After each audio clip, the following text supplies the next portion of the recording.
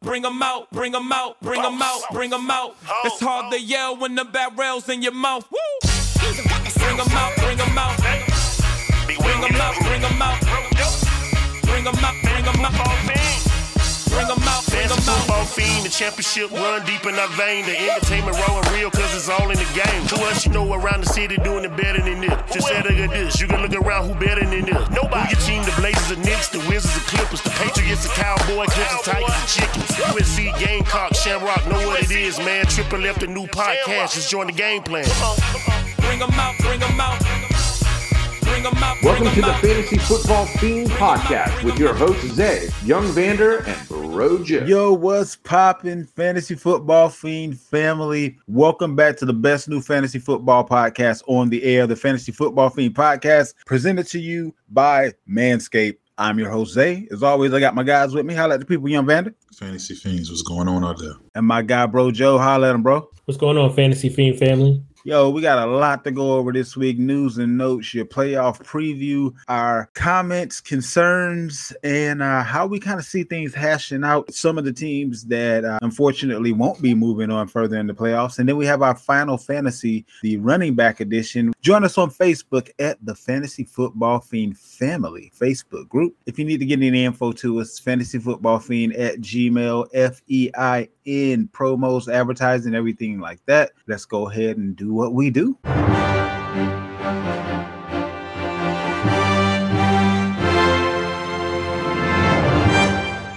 And now your fantasy news.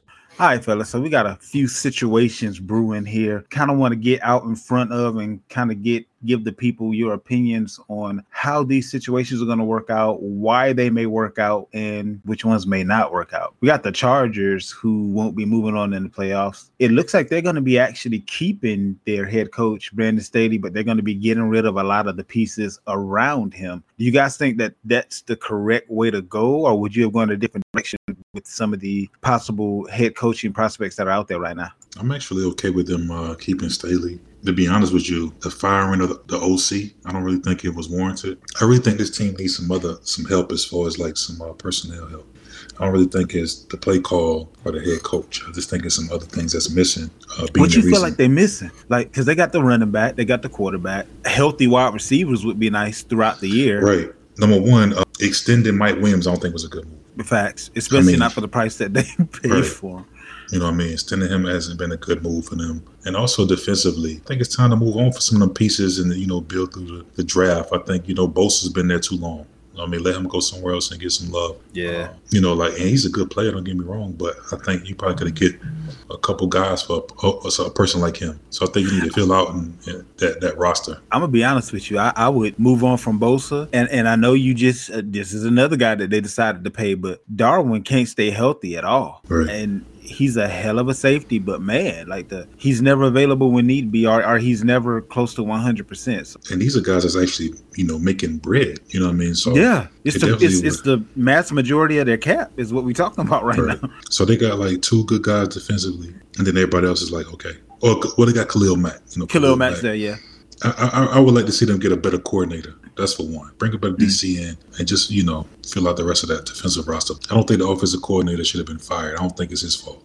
The Lamar Jackson situation just got a little bit more interesting. For whatever reason, Lamar didn't show up to the game to cheer on his teammates, if you will, which was kind of peculiar based on the fact that he had been at other games, both home and on the road. I don't know if anyone should read anything into that, if that means that he's completely checked out, or the scuttlebutt is they're about to lock him up for about 10 years. I've heard everything from he's out the door to there's a contract on the way and he's going to be happy with the money that he gets, and they basically want him to spend the rest of his career there. So I don't know what to believe in this Lamar Jackson situation at this point. Have you guys heard anything that's been leaning, a little bit more one way or another? We gotta look at it from a standpoint that this guy genuinely not healthy. Like, I think a lot of people are undermining kind of injury, and I think I don't know if it was Dobbins or Humphreys who even said it. Like, this guy is visibly like not feeling. It's still swollen. It's almost like RG3, but it's not so much that he's playing through a torn ACL, but it was to the same degree to where if he played, he could have literally tore something. It could have been way worse than what it is. A grade 3 sprain right now, so you might as well call it damn near about to fall off the bone. I really don't think he had to be there. I don't think it's nothing contractually related to what's going on, but at the same time, like to your point, the Ravens are going to have to do something. Contrary to what people think, they more likely are going to try to pay him because everything else don't make sense. Like, the non-executive tag doesn't make sense because to your point, we talk about it, off the show. They're going to get 2 picks for him at least, regardless. Have you guys heard Aaron Rodgers doing his now yearly, I don't know if I want to play ball anymore speech? I was sick of it last year. I don't want to really hear it this year. I don't know what else you want. They drafted receivers. You didn't show up in the offseason to get acclimated with them. By the time you did get acclimated with them during the season and they started to kind of show and prove, you were kind of the one whose game was a little bit off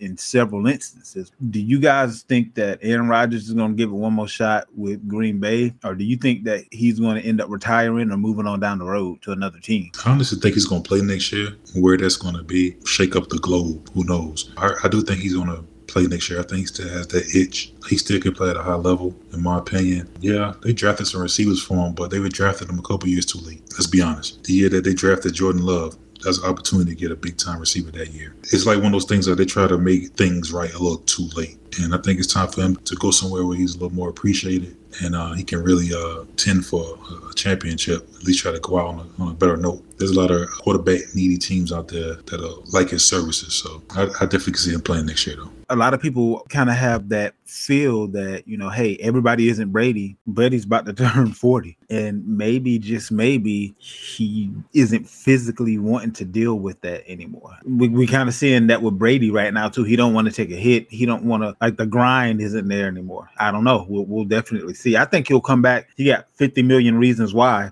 To come back next year. Yeah, and that's what I wanted to point out too real quick is that I feel like these quarterbacks should have the understanding when you want X amount of dollars, there's not much room for anything else.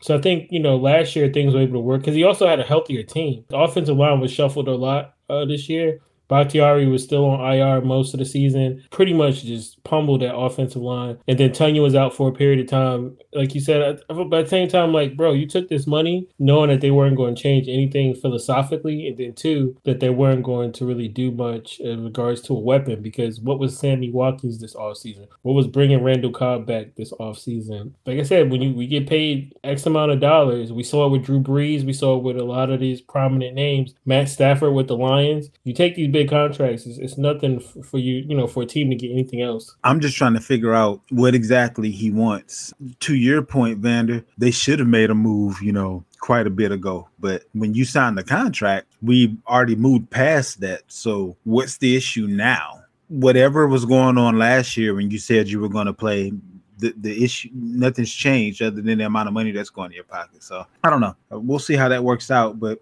I can see him kind of needing to recharge his battery, and there's nothing like a change of scenery to kind of do that. It kind of feels like it's that couple that they don't want to see each other with anybody else, but they know that they aren't good for each other anymore. That's kind of where I feel Aaron Rodgers and Green Bay are right now. Neither one of them want to be the first to say goodbye. That's a Chris Brown song, though. Real talk. No, that's a song. That's a song older. Night, yeah, that's older than that. Yeah. Oh, see, I'm speaking young ass boy. Yeah, the younger generation right there.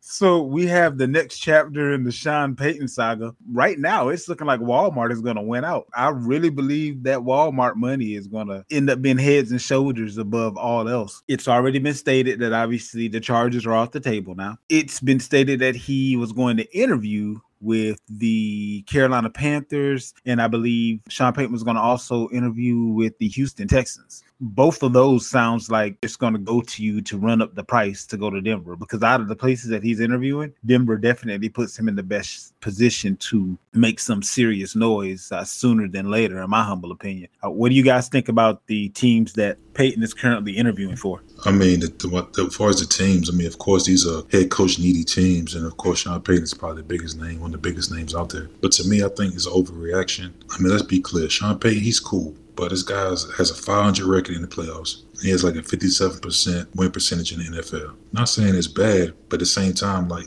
he's not worth no draft picks. Y'all getting a little too ahead of yourself, you know what I'm saying? And right now they're saying that it's going to be in the absolutely first not. Is what they're looking at for absolutely a pick right not. now for him. If he can't put a helmet on, I'm not trading for him. I believe Denver has like a tail end first pick, if I'm not mistaken. Good. They needed to fix their team. You see their team this year? No. But you don't get it though. What I'm saying is they're basically saying they're more than happy to give up that end of the first round pick. No. You hear what I'm saying? I definitely hear what you're saying. They need the pick. They need more than just that pick. I don't care if it's the tail end, the end. I don't care if it's 31st. You need it. You see the team that you put on the field this year. Yeah. I mean, Sean Payton, he cool, but he's not no savior. I agree.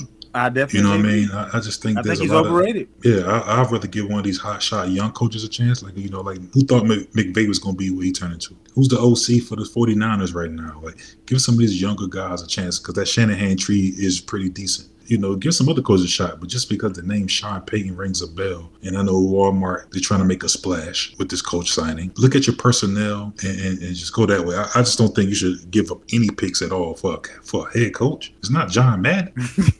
You know what I mean? Like, come on, man. Like, just stop it. But I'm going to be honest with you, bro. I would love to see DeMeco Ryans and Byron Leftwich hook up in Denver as head coach and offensive coordinator. DeMeco is cool. I like him. To be honest with you, man, I think he's no more than just a good coordinator. I think some people just built to be good coordinators. I just don't think he's one of those guys. Oh, you don't think DeMeco will be a good head coach? No. Okay. Go get Flores. You know what I'm saying? I like that too. You know what I'm saying? Like, I just think he's a better head coach, a better leader of men across the board. You know what I mean? We see a lot of guys as excellent coordinators end up being head coaches, not so much Rex Ryan, Wade Phillips. Like, these are some of the best defensive minds that ever call a play in the NFL. But when they became head coaches, not so much. And I think DeMeco Ryans will probably fall into that same, just like we see the New York Jets coach, Robert. He's decent. But I just think a lot of times people buy into these coordinators a little too much. I see Aaron Glenn getting a coordinator interview. For what? Not sure what he did in Detroit to make him so special, but maybe that was just to fulfill the obligation of the Rooney Rule. You got that going on too. Yeah, like, come on, like Aaron Glenn getting a job, like, for what? He cool, but no, he didn't do enough. I don't think so. That's just my opinion. Who are the other younger guys out there right now that we're thinking should be coming up for head coaching positions? Like, I know Mike Kafka, who's currently an OC, Kellen Moore, who's currently an OC, Dan Quinn, Vance Joseph, I believe, was being interviewed for a head coaching job. I want to say Raheem Morris. I want to say his name was out there for some position somewhere, but who's actually out there that we would say deserves the shot right now? I want to say Eric Bieniemy ended up getting interviewed by somebody, but at this point, I think he's kind of been almost blacklisted. I don't exactly know why, but there are a few guys out there, few names out there who should be the next man up, but who knows? Joe, what you got on the guys that are up and coming that we should be keeping an eye on? I'm going to start off with DeMeco. I'm going to say opposite to what Vander just said. You have to take in consideration, like, this guy does galvanize a team. He is a pivotal part of why the 49ers defense has been so successful. They are a top-ranked defense. Real quick, before he got the job, what was the defense? Let me take a look. Hold up. It was top level. Robert Saleh, the head. That's how he got the head coaching job at the Jets. I mean, he left the cupboard full. It wasn't like DeMeco came in there and just took his team from 21st in the league to 3rd in the league. It was a number one defense when he left. He left him a nice car. Here you go. All he had to do was go outside and wash it a little bit. I wouldn't quite say that. What? Excuse me? These are the Super Bowl running teams now. I mean, the defense has been superior for the last couple of years before he was the coordinator. Right, but my whole thing is, and this is going to happen more so than what we wanted to say about it. He does galvanize a team. He is one of those people that's looked upon as a leader. Though Saleh made a good defense out of his personnel and did all those things, I think he just did as impressive. You see what they've been doing against the pass with the cornerbacks and personnel that they have and everything else. They've been highly successful. And I think for that reason, he's going to be one of those people that's going to be looked at heavily in regards to that. But the most important one after that was the Eagles offensive coordinator, Shane Sechin. I don't want to butcher his last name. He's already interviewed with the Colts 4 days ago. And I think that's not the last of what he's going to be doing as far as interviews. I like young minds. I love these people who kind of just change the game. You know, the Taylors, Deshaun McVay, those types. He's in that elk, in my personal opinion. Mike Daniels, he's going to be the next young guy that's going to be a head coach. So I like those two definitely. But I think Bieniemy definitely deserves a shot. I mean, I think he deserves a shot more than anybody. What do you think he will make sense? Like what? I think the team that he interviewed for was the Colts, if I'm not mistaken. I think he makes sense in Denver. I mean, this team already has a defense that's solid. Why don't you bring in somebody that can score some points? I mean, the Chiefs have been in every AFC championship since Mahomes been the starter. I mean, he's calling plays. It's not like he's not calling. It's not like Hackett, just somebody just standing there with a headset on. Like, he's actually calling plays. So give him an opportunity. But for like me, and I'm a 49er fan, but DeMeco Ryan had a number one defense when he took the job. If I give you a Lamborghini and you put rims on it, okay, you made it a nicer car. It's a Lambo.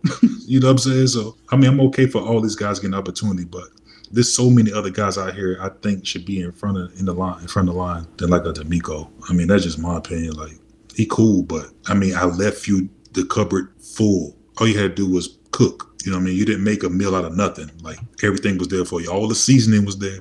All the meats you need was there. You had to do nothing but turn the stove on. That's just me. And that pretty much wraps up the news and notes for this week. Let's go right ahead and hop into your Final Fantasy running back edition.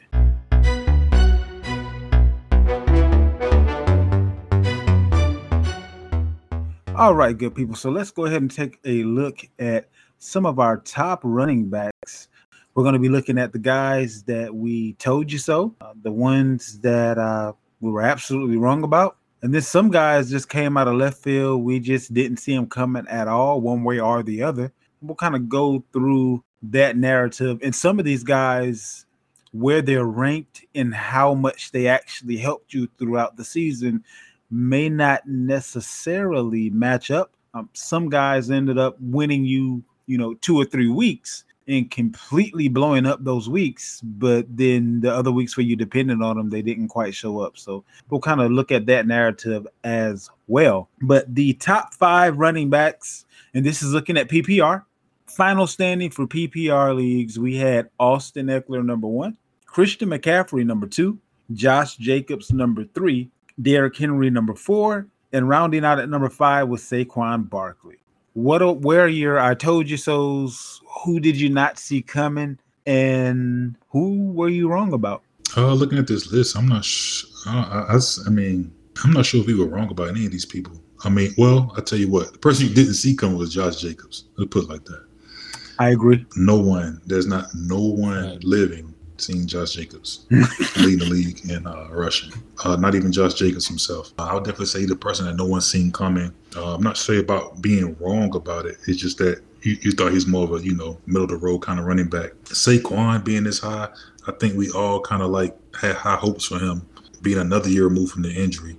This is a pretty good finish for him. We didn't see McCaffrey being traded, and I think that kind of helped him boost. Facts. That kind of helped him being up to this high in the ranking. But as far as him finishing this high, it's not really a surprise because if you drafted him probably, early in your first round. So, but looking at these top 5 guys or so, I think everything is pretty much not surprising. The Josh Jacobs, of course, is surprising, but that's pretty much it. Yeah, I agree with that. 1,000%. I can't say I was wrong about Saquon because I think the narrative was if he can stay healthy, he can be one of those dudes. And it was just a matter of whether I didn't believe that he was going to stay healthy. He's still not on my favorites list, if you will, because of that narrative. He is a year removed from the injury. Hopefully, if the Giants can kind of continue to go in the right direction as far as that offensive line is concerned, and if they re-sign him, they may end up kind of settling in and he being a top-notch guy for the next, maybe 2, 3, 4 years. Hopefully, if injury can stay at bay. In this next list of 5, for me, there were a couple of guys that I didn't see coming as far as ending the year this high. But we had Nick Chubb, Tony Pollard, Aaron Jones, Ramondre Stevenson, and Dalvin Cook. So for me, the guys that I didn't see coming were Tony Pollard and Ramondre Stevenson.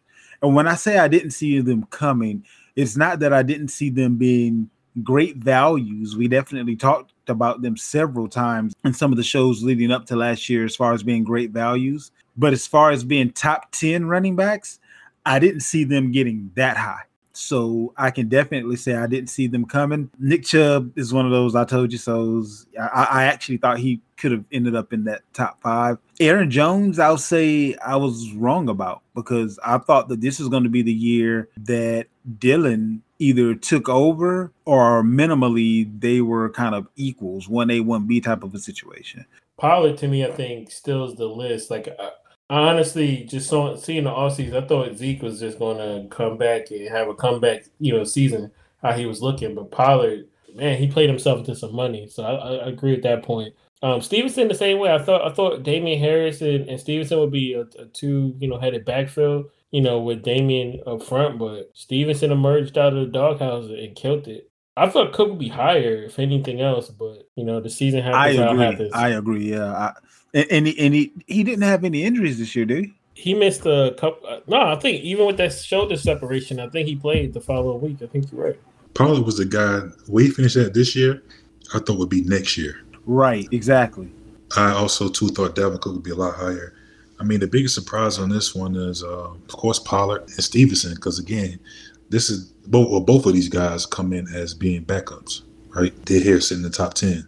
Both kind of due to injury a little bit. I mean, Harris had his, foes this year, and so did Zeke. But the Pollard thing, I think we all was looking at this to be next year's finish. So now going into next year, he'll be a guy on a lot of people's radar, because it's looking like Zeke is probably going to be his last year as a Cowboy.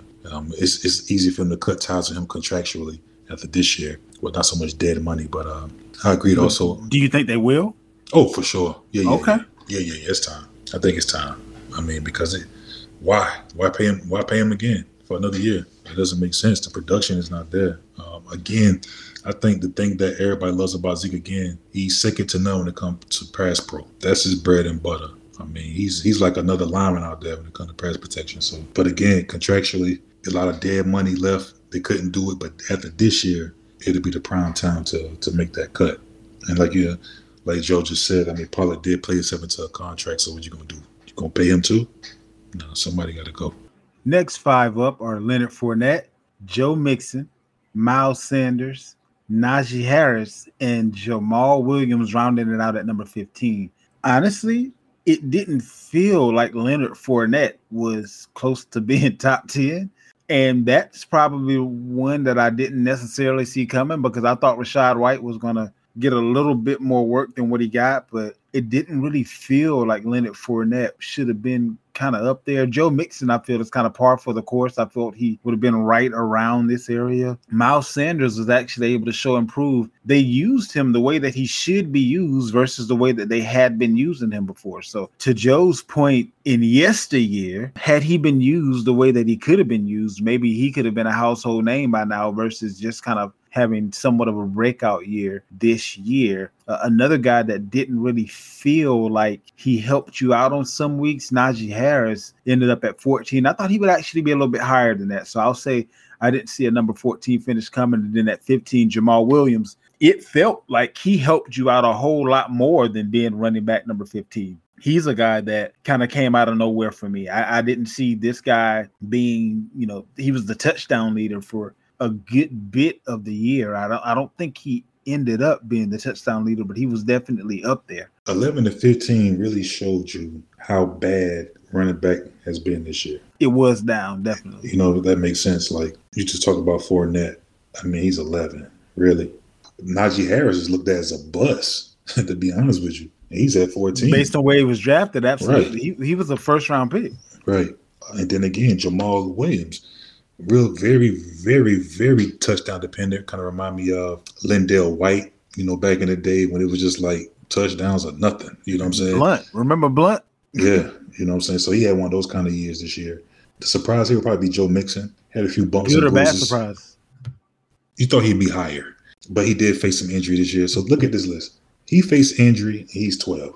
Right. Najee was banged up, and he played horrible, and he's 14. Right. Leonard was banged up, and he's 11. So these are guys who didn't even play a full season. Oh, we're about to get to the guys that disappointed the most real quick. You know what I'm saying? So none of these guys really played a full complement except Miles Sanders.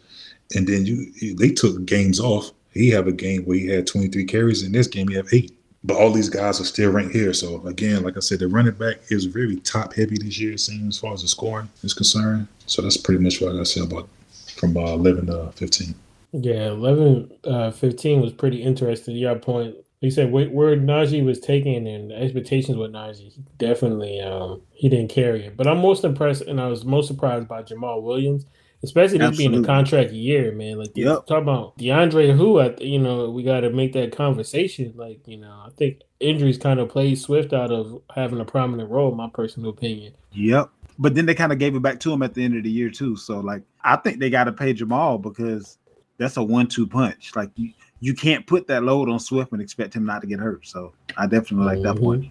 Looking at running back 16 through 20, this is where there are a few guys that, in my humble estimation, pissed the bed to a certain extent. You had James Conner at 16. You had Travis Etienne at 17. Alvin Kamara at 18. Kenneth Walker III at 19. And then you had Jerick McKinnon at 20. So I'll start with the guy that I didn't see coming. Jerick McKinnon was one of those waiver wire fire guys that we kept telling you to pick up while he was still available to you, but he was a guy that came out of nowhere that you could have literally gotten off of waivers for several weeks of the season and ended up being a top 20 running back. The two guys that I'm disappointed in, I really felt like, especially once James Robinson was moved, that Travis Etienne was going to be a little bit more of a staple, if you will, as well as Alvin Kamara. With the issues that the Saints were having, I kind of felt like they were going to be able to lean on him. I felt both of those running backs ended up being a little bit lower than expectation and a little bit lower than where their norm, if you will, based on talent, should kind of put them. James Conner, I look at him from last year's, there's been very much touchdown dependent. There was a lot going on in Arizona. Walker ended up being 19, even with, there were some injuries and things there that kind of hampered him a little bit, but I'm kind of looking for him to take a major step next year. It's funny, like you see McKinnon, we talk about, again, another testament to running back being kind of choppy this year. James Conner, he was hurt most of the year. Travis Etienne started slow because they didn't really believe in him early in the portion of the year. He's here at 17. Kamara, he barely got the ball week to week. Walker missed the first quarter of the season. He was second fiddle to Penny. He came in. He was banged up a little bit.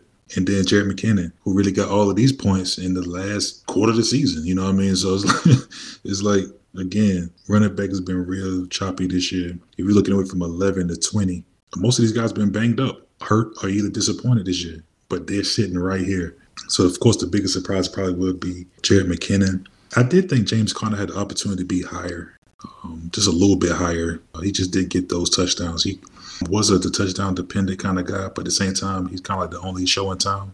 So you was thinking he's going to just fall in the end zone many games. But then Kyler Murray getting hurt too didn't help him get to the red zone to score the touchdown. So it's chicken or egg. He wasn't doing anything, but he actually kind of played a little bit better when Kyler was banged up. It seemed. He didn't do anything early in the season. He got hurt early. Remember, I had him. I was an owner. I drafted him had a pretty good round. But and look at this list. I mean, Etienne is a pleasant surprise at 17. And also Kenneth Walker, another pleasant surprise. So I think these guys have shown bright futures for next year. That part of these parts, 11 through 20, to your point, just really injury ridden. I mean, like you said, I would expect that Conner and Kamara be up higher. McKinnon obviously is a big surprise. I think Etienne kind of where I thought after his rookie season he'll definitely show up to be more involved. But like I said, I think it just took him a while, to your point, once they moved on from Robinson. Walker, I can't say I'm surprised. I really thought a lot about him coming out of college, but he also missed time when he had that hernia surgery. So Lord knows, those extra games back, what he could have did with that. I'm loving where he might go from there. He's only getting started. So I liked Walker a lot. I'm going to double it up and go 21 through 30 here, give me the next 10 running backs. And I'm putting them in this group because they kind of work themselves out to naturally be all around the same numbers. And some, it was very disappointing. And for others, it was apropos. then you had those that were like, oh, okay, wow, I was able to kind of draft you a little bit later, and you really, overachieved. So got a lot of that going on here. 21, Ezekiel Elliott. 22, Devin Singletary. 23, David Montgomery. DeAndre Swift. Damian Pierce. At 26, Antonio Gibson. 27, A.J. Dillon. 28, Raheem Mostert. 29, Jeff Wilson Jr. And 30, Jonathan Taylor. Joe, I want you to actually go ahead and go first on this one. Who didn't you see coming? Who kind of disappointed you? What guys actually ended up being of value? I like Singletary. I think Singletary was the biggest surprise. I thought, honestly, I didn't expect him to kind of end up in this range. I'm kind of taken back that Zeke and Montgomery and Swift fell this bad. Even Dillon, those four, I think, and obviously Jonathan Taylor, but he had a bum foot the whole year. So those five kind of really took me by surprise that fell here. Pierce, I just honestly think, another guy was heavy on through the draft. It just honestly, when a team is just lackluster, is that team, everybody knew who to focus on. And he was just taken out by default because they didn't have much else to offer as far as an offense. But I think he's going to be a riser next year for sure. I mean, everybody know the elephant in the room. Jonathan Taylor was probably one of the biggest, I'm going to say the biggest bust this year, because more than likely he's within your first 2 picks. Facts. He didn't go past 2 in probably any league, to be honest with you, unless you're playing with a bunch of novice. So he's probably the biggest surprise in this group. It's just amazing how the offensive line went from a top 3 in the league to like a bottom within a year. It's crazy. One of the biggest surprises here, I also agree with Joe. I think A.J. Dillon, you thought he would be a lot higher. It seemed like that's going to be more of a 50-50 split, if not, a little closer to 50-50 or 55-45 type, leaning his way, it seemed. That didn't happen. DeAndre Swift is another guy you thought would be a lot higher. He just seemed one of those guys that seemed like he can't stay healthy. When he is healthy, he plays well. Yep. But he just can't stay on the field. Damian Pierce, I think, is probably one of the better values here because he was drafted pretty low in most leagues, even though the people was beating on the drum. If you listen to the show, we talked about him. But he was drafted a lot later than a lot of these guys on this list, even guys ranked behind him. So he probably be one of the bigger surprises as well. But Mostert and Jeff Wilson tandem, I mean, that's just that Shanahan love right there. It's just ugly at this point. Like a lot of ugly guys in this part, right?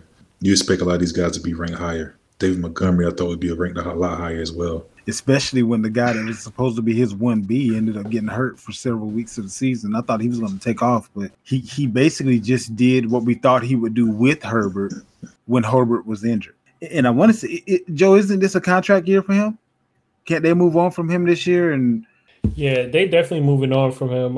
You even saw it after the game. Him and his family and friends were at the middle of the stadium taking photographs. I think it's another Miles Sanders situation where they just didn't involve him a lot in the offense as needed. And I think also trying to develop an offense around Fields kind of came at the expense of being kind of like telegraphed, the plays that kind of feature him and his skill set. But I think he's definitely on the way out after the end of the last game, everyone taking those pictures in the middle of the stadium. We have running backs 31 through 40. Tyler Algier, the rookie, leading the way here. Coming right behind him, his teammate, Cordell Patterson, Samaje Perine, Rashad White, Latavius Murray, Cam Akers at 36, Deontay Foreman, Michael Carter, Isaiah Pacheco at 39, and Kareem Hunt coming in at 40. This was kind of all over the place for me. Tyler Algier, the fact that he and Patterson were kind of sharing, I think that kind of is apropos for where he ended up. But I like his trajectory going forward. Samaje Perine actually ended up quite a bit higher than where I thought he would end up being. Kind of gave my thoughts on Rashad White already as far as the rookie in Tampa Bay. I think he's going to have a huge role going forward. I kind of thought that he would have that Giovanni Bernard type of a role off top. He ended up kind of digging into that role as the time went on, but I don't know. Isaiah Pacheco, I thought he would end up being a little bit higher, as well as Kareem Hunt. Oh, no. I mean, Pacheco was just one of those guys, like, you just had to know to know. Next year, he'll be a guy that everybody will be on now because he's going to be the head guy going into the beginning of the season. It's shown that they, believe in him. He's a low drafted guy, so I don't think anybody foresee him finishing where he finished at this year. But I like him moving forward. A lot of these guys, again, injury based. You know what I'm saying? Cordell was hurt most of the year. Until he wasn't hurt, Algier stepped in. Shamar J got his rock because of Mixon being down. Rashad, he's here. Latavius, again, an injury got him right here. Cam Akers, an injury got him right here. Deontay Foreman, a trade got him right here. Michael Carter, an injury got him here. And then Kareem Hunt. Now this is the guy next year I got my eye on because he's going to land somewhere really good. I may need to make a move for this dude right here now in our league. He's going to land somewhere nice. I would love to see him in Miami. If he get on the Miami Dolphins, they'll have a legit RB1. I love that. Top 8, you know, he can finish up in that arena, in that era, that area. Maybe top 5, to be honest with you. He got all the tools. He just need to be let the chains off of him. You know what I'm saying? But I like him next year as a sneaky player. I don't even know where he's landing yet, but he's going to land somewhere good. He's going to be a good guy. So if you're in dynasty leagues, I suggest that you go ahead and get ahead of the curve right now while nobody's thinking about him and make a move for him. I'm about to put a move in for trade in for him right now. Yeah, I like this list as like only because of upside. Algier, I did not see that coming. We had someone actually mentioned him during the draft show, and I was like, "Who's Algier? Who's this?" He really is. He should be their 3-down back going forward. I really like his upside. Looking at the rest of this list, what's it, Akers? I'm not really surprised by Akers. I'm kind of slightly. I mean, like in the beginning of the season, if you would have told me he'd be down here, I wouldn't. I'd find that odd based upon what he did when he came back from injury, leading into the Super Bowl run. So I'm kind of shaken up by that one. Like T.I. said, like with Kareem Hunt, I think he's gonna go to a good team next year. I think even no, because they got Deontay Foreman. Because I was gonna say the Panthers. What else we got here? Patterson. I mean, I just feel like we've seen this happen a dime a dozen when we got players that become a running back that plays another position. They just get banged up a lot. Pacheco, I mean, honestly, he just got the luck of the draw that CH was hurt a lot early on in the season. They didn't have really an idea what they're going to do going forward. But like everybody's saying, we know he's not going to be nowhere near the bottom going forward. Expected a little bit more, but at the same time, for how the season transpired, like Vander was saying, we know that the confidence in the organization that he's the 3-down back going forward. The next 10 up, they actually have some guys who are promising, in my humble opinion. Some younger guys who have some situations kind of pop up, but I see them doing major things going forward. 41, Breece Hall. 42, Brian Robinson. 43, Khalil Herbert. James Cook, Clyde Edwards-Helaire, Eno Benjamin at 46, James Robinson 47, Kenyon Drake 48, Melvin Gordon 49, Jaylen Warren at 50. To be at 41, and I think Breece Hall played it was just a few weeks that he played, but obviously you can't really extrapolate that through an entire season, but if you did, he'd be one of them dudes. So with that particular injury not being what it used to be, I can definitely see him coming back full strength. Brian Robinson, same thing. He had an injury that was definitely outside of the norm, but with him having a regular off season and kind of being able to start out and hold out, he's going to be one of those guys that I can see surprising people next year. Khalil Herbert, Joe was just talking about the fact that David Montgomery is likely to move on. That's going to put Khalil Herbert in the driver's seat, and I can see him showing and proving he's definitely a 3-down back himself. James Cook, I can see him beginning to take more and more of the role away from Singletary, and I can possibly see them kind of flipping next year and Cook ending up a little bit closer towards that top 20-ish range, in Singletary kind of falling back just a little bit. The only other guy on the list, Kenyon Drake, Melvin Gordon, nothing you're going to do with them. Eno Benjamin is probably, the cheapest running back that you can find out there right now. And I can see him getting some run over there in Houston behind Pierce. Depending on the type of system that they end up having, he could end up getting you some cheap points for, next to nothing. James Robinson, I don't think he'll end up being a Jet when it's all said and done. Their running back room is more than crowded, to say the least. So, and Jaylen Warren coming in at 50. The reason why that's somewhat impressive is because Pittsburgh does not use 2 running backs. So the fact that Jaylen Warren is on the list at all is impressive in the fact that as a rookie, he was able to gain Tomlin's trust enough to eat into what has been for the last 20 years a true to goodness bell cow situation in that particular offense. What you got here? These guys right here from 41 down to 50, a lot of them you will see do a lot better next year. There's a few names here that could be top 10 guys next year. Start with Breece Hall. He's a guy that he's seen a lot of, it looked good. It started off kind of slow. Not sure if Michael Carter was the guy. He was the guy, but when he got an opportunity, he looked part. Everyone was pretty much saying Khalil Herbert. I think he just has a person in front of him that's stopping his production. James Cook is another guy you just mentioned. Showed a lot of. He's probably a surprise here for me. I know coming out of Georgia, a lot of people like him. He carries that Cook name. He's not quite like his brother, but he actually impressed me right here. To be honest with you, he caught up to speed a lot quicker than I thought he would, if that makes sense. And going down the rest of the list, I mean Drake, that's circumstance. Melvin Gordon, he probably won't be around next year. I think CH would be on another team next year, possibly. I don't see him coming back to the Chiefs next year. Not sure what team would take a chance on him. Maybe it's someone like the Dallas Cowboys would take a chance on him. Is he still in his rookie contract, though? What year is this for him? This is year 3. Going into 3? This was 3 or he's going into 3? I think this was 3. So he got one more year then. Yeah. Because remember, they took him in the first round. I know they're not going to pick up his 5th year, but that means he had a 4-year contract as a rookie. So he's still cheap for next year if this was 3 and he's going into 4. Yeah, unless somebody's willing to trade for him. And I'm pretty sure they'd be willing to entertain that. But outside of that, I think they keep him just because he's cheap. Maybe so. I just think Pacheco has really took that job. I think it's his job now. Of course, McKinnon just the third down guy. He looks good. But as far as just the early down work, I think he already lost that. So I could very well see him on another team next year. Who, McKinnon or? CH. Oh, McKinnon, gotcha. McKinnon can very well be up for a contract. I'm not sure what that deal looks like. I'm not sure. But you're right, he might be. Because he'd have been up for, 2-3 years now?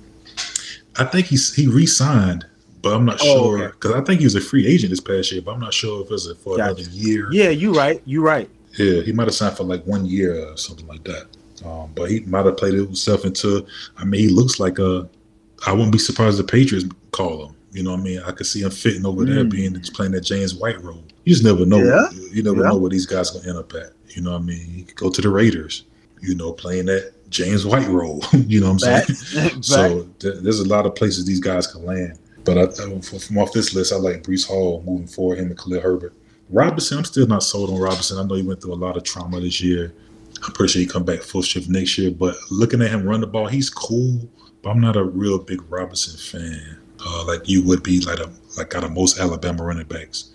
I just feel a little different about him. I think the one that kind of caught me by surprise, I would say, well, nobody at this point. I had to look at it twice. Like I gotta say, to your point, starting with Breece Hall, to me, what's encouraging is the fact that he had the surgery much sooner in the season. He had it back in November, and it wasn't as severe as the other ACLs and things that we kind of got, the Dobbins and everyone else. Like this one was kind of a clean cut one, really. And I really like that upside for him coming back next season. James Robinson, I think he's going to be a good piece somewhere. So you think he'll end up getting let go as well? Oh yeah, James Robinson definitely going to get it. But I'm be one to kind of bet on him and hedge on it because he wasn't really that explosive before he got hurt. But you can kind of tell that it played into what he is. He does present on the field, down in, down out. And I think he's going to be a good handcuff to somebody. So I think he's really still a good play. Brian Robinson, to your point, I think honestly they're going to go in the draft and get a running back. So I'm not even worried about Brian Robinson. He has 2 now upside, but I think honestly they're going to find somebody to kind of edge him out. Khalil Herbert, like Herbert, he did pretty well. But I think give me that Cohen vibes, the guy Tariq Cohen before him, where it's just like, yeah, he presented something different, but is it really because he was a scat back and then you get Montgomery, he was a little bit bigger dude? So I'm not really on the Khalil Kool-Aid. Love James Cook, I think to your point. But then again, I think it might be that Aaron Jones, A.J. Dillon, where we're saying, yeah, James Cook can take it. And then next thing you know, Singletary do what he got to do. That's the guy who was disappointed. Benjamin. I really thought, Benjamin had a good opportunity to kind of, especially with all the, the inconsistencies of Connor being hurt.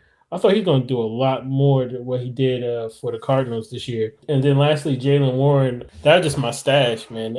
I kind of figured he'll kind of play into the carries, but not to, like you said, the extent that he's high as 50. His productivity should be a little bit higher next year. Like, this guy is really good out the backfield. He presents something different than Najee. And I don't know, Najee already coming off too injury prone. You know, he played through that Lynch Frank, and he's a tough dude to play through that injury, but he just, I don't know. You see the opportunities with Jaylen Warren on the field, breaking, long plays and stuff like that. If he could work on not fumbling the ball, I think he can cut into Najee next year, my personal opinion. And that pretty much wraps up Final Fantasy Running Backs Edition. We're going to go ahead and round out the show with your playoff preview.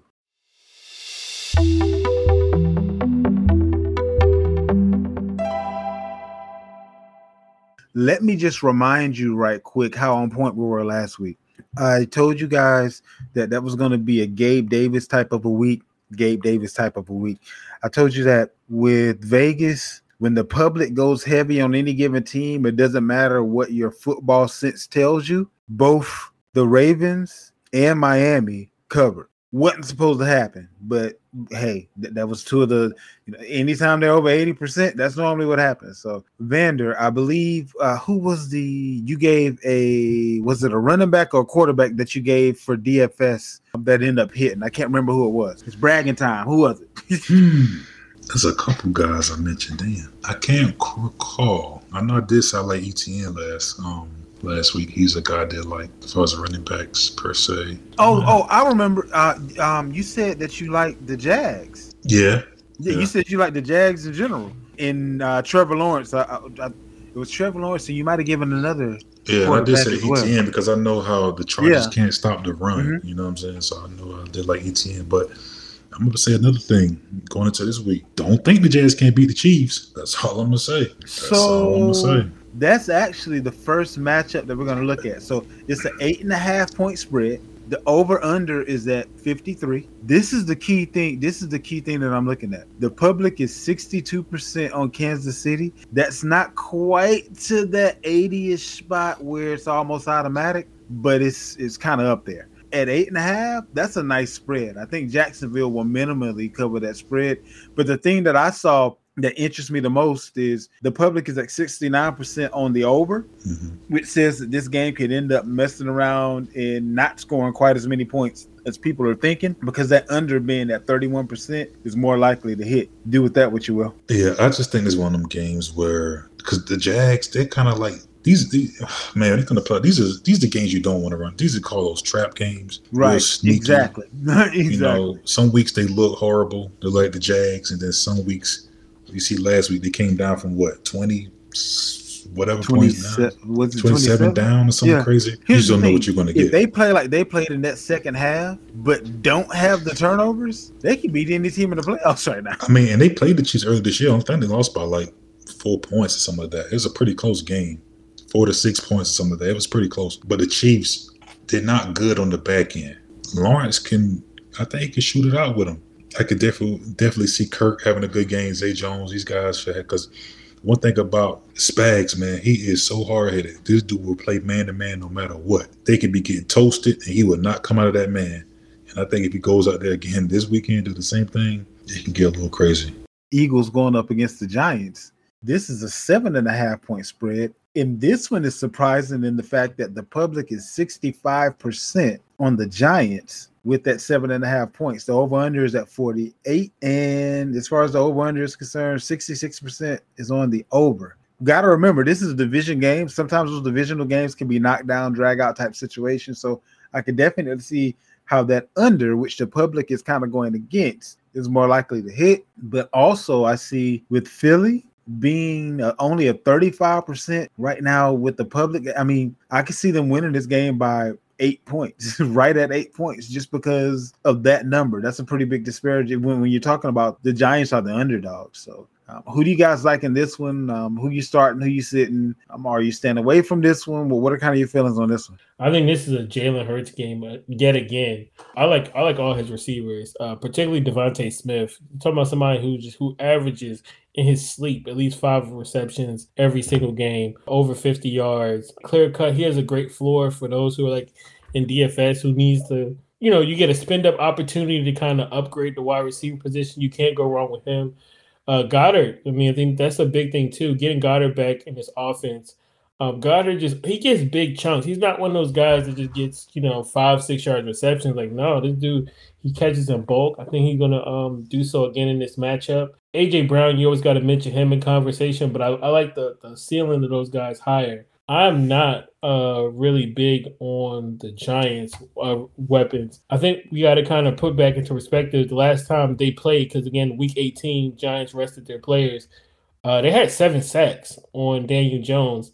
And I think one thing that stood out for me, like just relatively quickly, Sweat, 11 sacks. Graham, 11 sacks. Hargrave, 11 sacks. Cox, 7 sacks. Reddick is 16. And guess what? Robert Quinn is coming back healthy this week. And then they got Linval Joseph and Ndamukong Suh. And, I think, honestly, it just speaks to being a trap. You know what I mean? You got Richie James, Isaiah Hodgins, who came from the Bills, playing what they should have, how godly they should have been playing.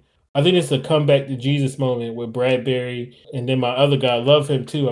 I'm so mad I'm going to butcher him from the Lions. I think this is a come to Jesus for the Giants. I think they're going to get shut down. I think you got to stop Saquon, but then again, the weakness of the Eagles is the backfield. So I think Saquon definitely going to get a bevy of receptions, but they're going to stop Saquon. They're going to put a lot of pressure on Daniel Jones, which is why I'm kind of like, I'm kind of going to fade the offense of the Giants. I kind of feel a little bit the opposite.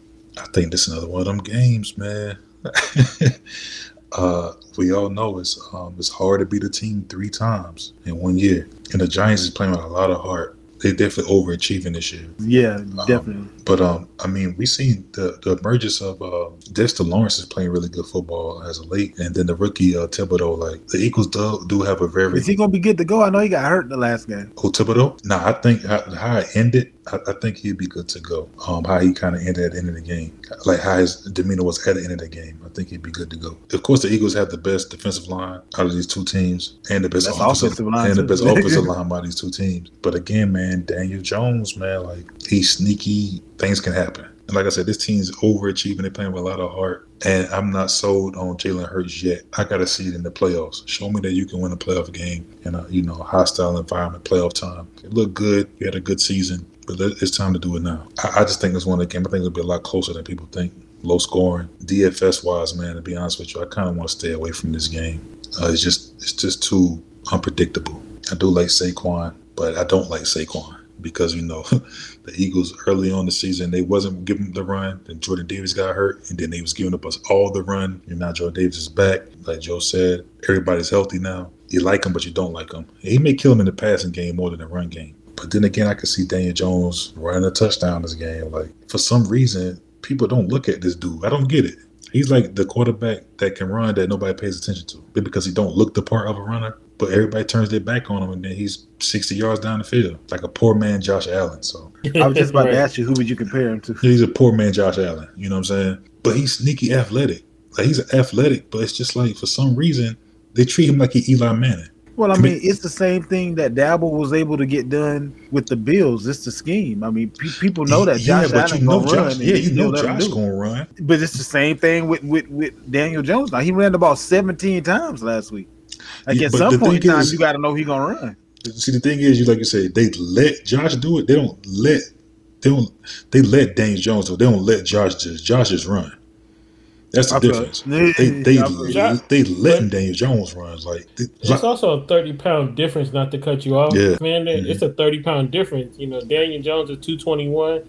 Allen's easily 250. Easily, Oh, that's fine. You got running backs that's 205. They get hit on every play. He'll be all right. He's still a big boy for a quarterback. But what I'm saying, these linebackers turn their back. A lot of times when you play against guys like the Josh Allens, and there's going to be a lot of times you spy. That zone read, that RPO, you're not going to really pay the running back any attention. Pay the quarterback any attention.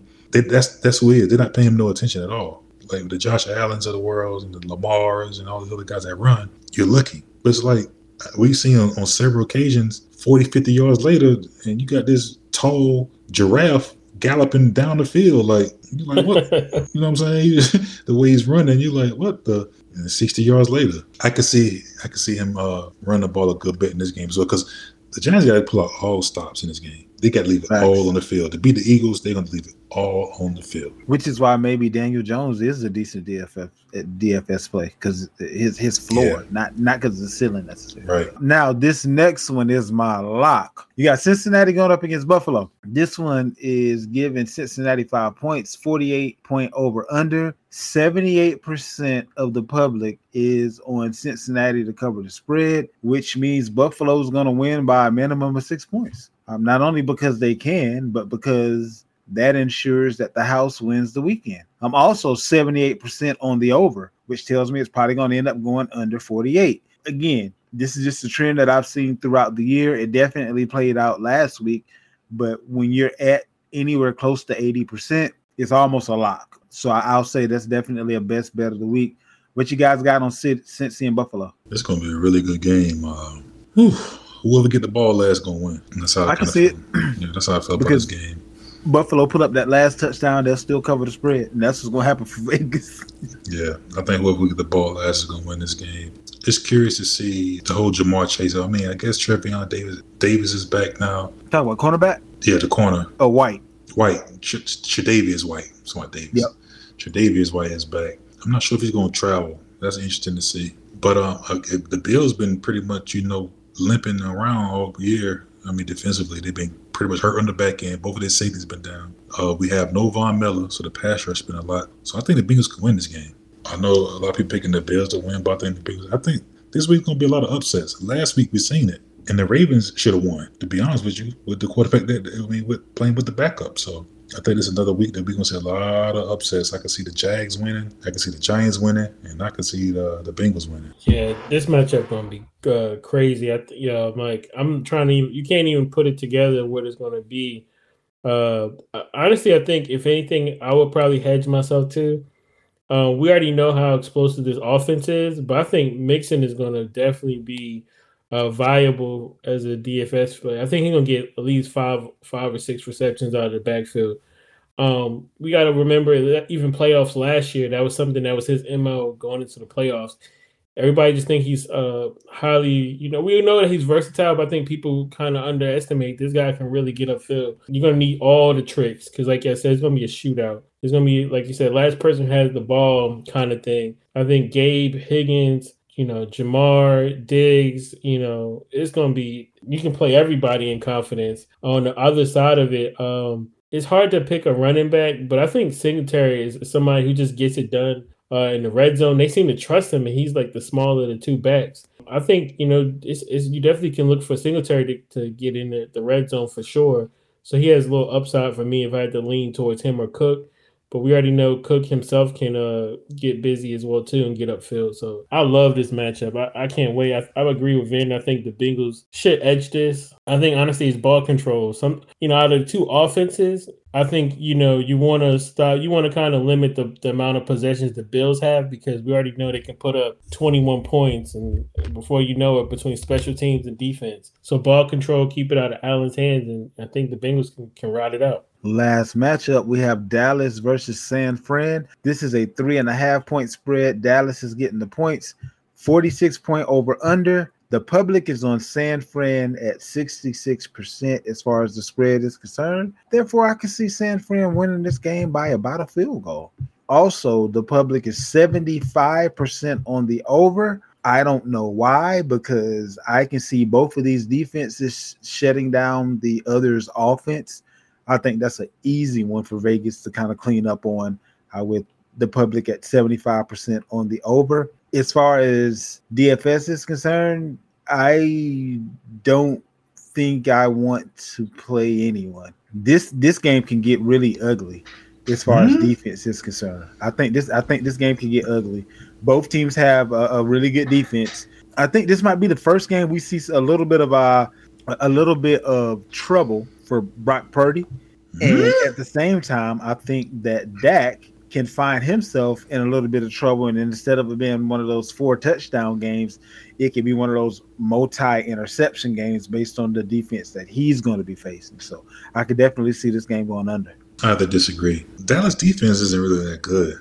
They're good. I mean, they can't stop the run. They have a good pass rush with Michael Parsons, but the 49ers want to do is run the ball, and I think you can eliminate him when it comes to that. DFS, man, he's going to cost a lot of money, but I love Christian McCaffrey in this game. You serious? Like, we just seen the Cowboys score 6 points. I guess that's the. So educate me on this, because you're more of the DFS aficionado than I am. Where does the point of demarcation? Where's that line where the price is worth what you think the production is going to be? Because for me, CMC, his price seems to be kind of up there in comparison to other guys. So how do you kind of? His price is going to be up there, but if you look at other matchups, I mean, he got one of the better ones in my opinion. Like I said, I would prefer like Singletary at his price going up against Cincinnati. Cincinnati is better against the run than the Cowboys, like way better. The Cowboys are like 22nd, 24th. They're usually up in that area. They're not really good against the run at all. But I'm just looking at the price, and I'm thinking he's going to get a touchdown in 50, 60 yards.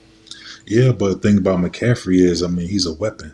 McCaffrey can absolutely is 3 touchdowns. You know what I'm saying? He can get 7 balls. He can catch 7 balls. He can. It's just unlimited on what he can do. I just think I see why people are saying the over. There's only one good defense in this game, and that's the 49ers. Now, Michael Parsons is probably the best defensive player on the field. I can agree with that. Can make the night kind of difficult for Brock Purdy. It can if you passing the ball. But, I mean, true. The 49ers, all they want to do is run the ball. So they can kind of limit it. You could take him out the game by doing that. These guys just scored 6 points against the Commanders. Do we think Dak Prescott's going to have 2 good games in a row? Which is why if it goes the way that you're predicting, it's definitely going to go under. And the public is 75% on the over. Yeah, so, what's the over? Both teams got to score points in order for this to work. What's the over under again? 46. The predicted score is Dallas 17, San Fran 26. But I think it's going to be closer than that. Yeah, it could be. I just don't. But at 66, that's not a lock as far as the spread is concerned. But that over under at 75, that's more likely to go under because of that 75%. That 66-34, that's not really close enough to the 80% mark that I'm like, smashing the accept button on that bet. So, but the under, under 46. Now that may mean that San Fran wins 30-10. I don't know, but it's going under. Yeah, I like Brock Purdy, man. This guy just seems to make the right throws, playing with a lot of poise. It's just crazy. Like it's like watching Tom Brady all over again. Once he got the job from Bledsoe, it just seems like it's one of those things. Like he's destined to be the guy. I'm not sure how far the 49ers go in the playoffs, but this guy leads them to the Super Bowl. He's going to be the starter next year, and Trey going to hold the clipboard. So real quick. I forgot. I saw this earlier, and I forgot to talk about it in the news segment. Did you see where Trey Lance? He tweeted, fingers crossed, when the GM or the I want to. What was it? Carthon. Yeah, from San Fran, and now he's going to be the GM for the Titans. Right. And basically, Trey Lance is trying to, and the Titans need a quarterback. So right. Purdy might have worked his way into a starting job, and remember you were saying like a Matt Ryan type of a person, the backup. But right. maybe that ends up being the case there, and Purdy's the start or something like that. Right. What do you think about that? No, I could definitely see that. That makes sense. When I seen the tweet, people always gonna look into things like that. We seen McDaniel go to the Miami Dolphins, and he took some 49er players with him. When some came available, he got them, and I could very well see that same thing here. Because if he was the guy to play a personnel in San Fran, right, he's a part of that team. That GM, actually, or if you want him, you can get him. And like you say, I don't think Tannehill is going to be back with Tennessee. Malik Willis has shown he's not quite ready yet. And if you bring in your own thing in, then it's possible. But I think Brock Purdy has really played himself into the guy's playing so confident, man. He really is. Just poise. He what Jimmy G was supposed to be. He keeps his eyes downfield. He's elusive. He got away with the pass rush and, deliver a good ball. He has revitalized George Kittle. Got Kittle looking back like a top 3 tight end in the league. Ayuk, he's a 1,000-yard receiver this year. He's really revitalized that offense. Because he'll go to who's ever open. The Right. thing about being the backup, you ain't never played with none of these dudes. So whoever get open, that's who I'm throwing the ball to. And he ain't even a backup. He's the third string. So The that's even backup's worse. the backup, right? Yeah. So that means you've never played with any of these dudes. I'm throwing the ball to who's open. And I think Whoever that's gets open has opportunity. That's how he's playing. and I think that's part of his advantage as well, because there's no tape on him. Defenses, they're trying to figure out if he's going against Dan Quinn, so he's definitely going to throw a lot at him. You know what I mean? Like any other coaches, he probably seen a lot, but he's going to get some stuff thrown at him this week. I think it's going to be a great game to watch. Honestly. Oh, for sure. This is going to be the best defense he probably faced so far. That pass rush, but I think it's going to be a lot of screens, quick, getting the ball out quick. That's the only way you can beat a pass rush. Run and get the ball out quick. I think honestly 49ers is going to win. I kind of look at that matchup against the Bucks. I think the Bucks defense really kind of showed his hand. Like this ain't the Bucks defense from 2 years ago where they had Barnett doing what he had to do. They had, Ndamukong Suh playing to some extent. This is not that same team. The defense really, they gave up everything to Dak. I mean, Dak really didn't even have to look over his shoulder, honestly, the entire game. He just was oh, okay, I'll do this, I'll do that. You're not going to get that with the 49ers. You're going to feel it. This is going to be a real physical game. I'll say that. They didn't, on the opposite side of the defense, they weren't challenged really in a sense. And now you're going to get an offense that has so many variations, so many different ways to skin a cat. Okay, you want to get McCaffrey? Okay, then we got Debo. We got Ayuk. Oh, you forget about Kittle. Kittle can have a 100-yard game. And Purdy has a rapport with everybody. He don't got no favoritism. He's not playing like a rookie. He has no check down. Everybody's a go on that offense. Going on to the other side of the field relatively quickly, it's hard to like many people, many players. I do definitely want to point out Schultz, if anybody, because Schultz is just balling out of his mind right now. Ward played really horrible last week, the cornerback for the 49ers. But I think he's going to play close to the caliber he's been playing and played pretty well. I think obviously you got to take Lamb out of the equation, and that leaves, if I had a DFS play, definitely T.Y. Hilton. This guy just he could have had 40 yards, more than 40 yards that game. But I think he's going to definitely be, asked to carry the team a little bit more. And then Pollard, I mean, Zeke was averaging less than 4 yards a carry the past 4 games. I think 4 of the last 5 games, he's averaged lower than 4 yards a carry. It's like the knees always seem to shut down on him. He looked good in the offseason, and then by this time this year, they he on thin tires, so to speak. So it's a good matchup. I think 49ers win it. I just don't think Dak's going to have to throw the ball more than 40 times, so you got to consider him for DFS. It's not going to be the Buccaneers, so that's the other part of it. Is it worth it?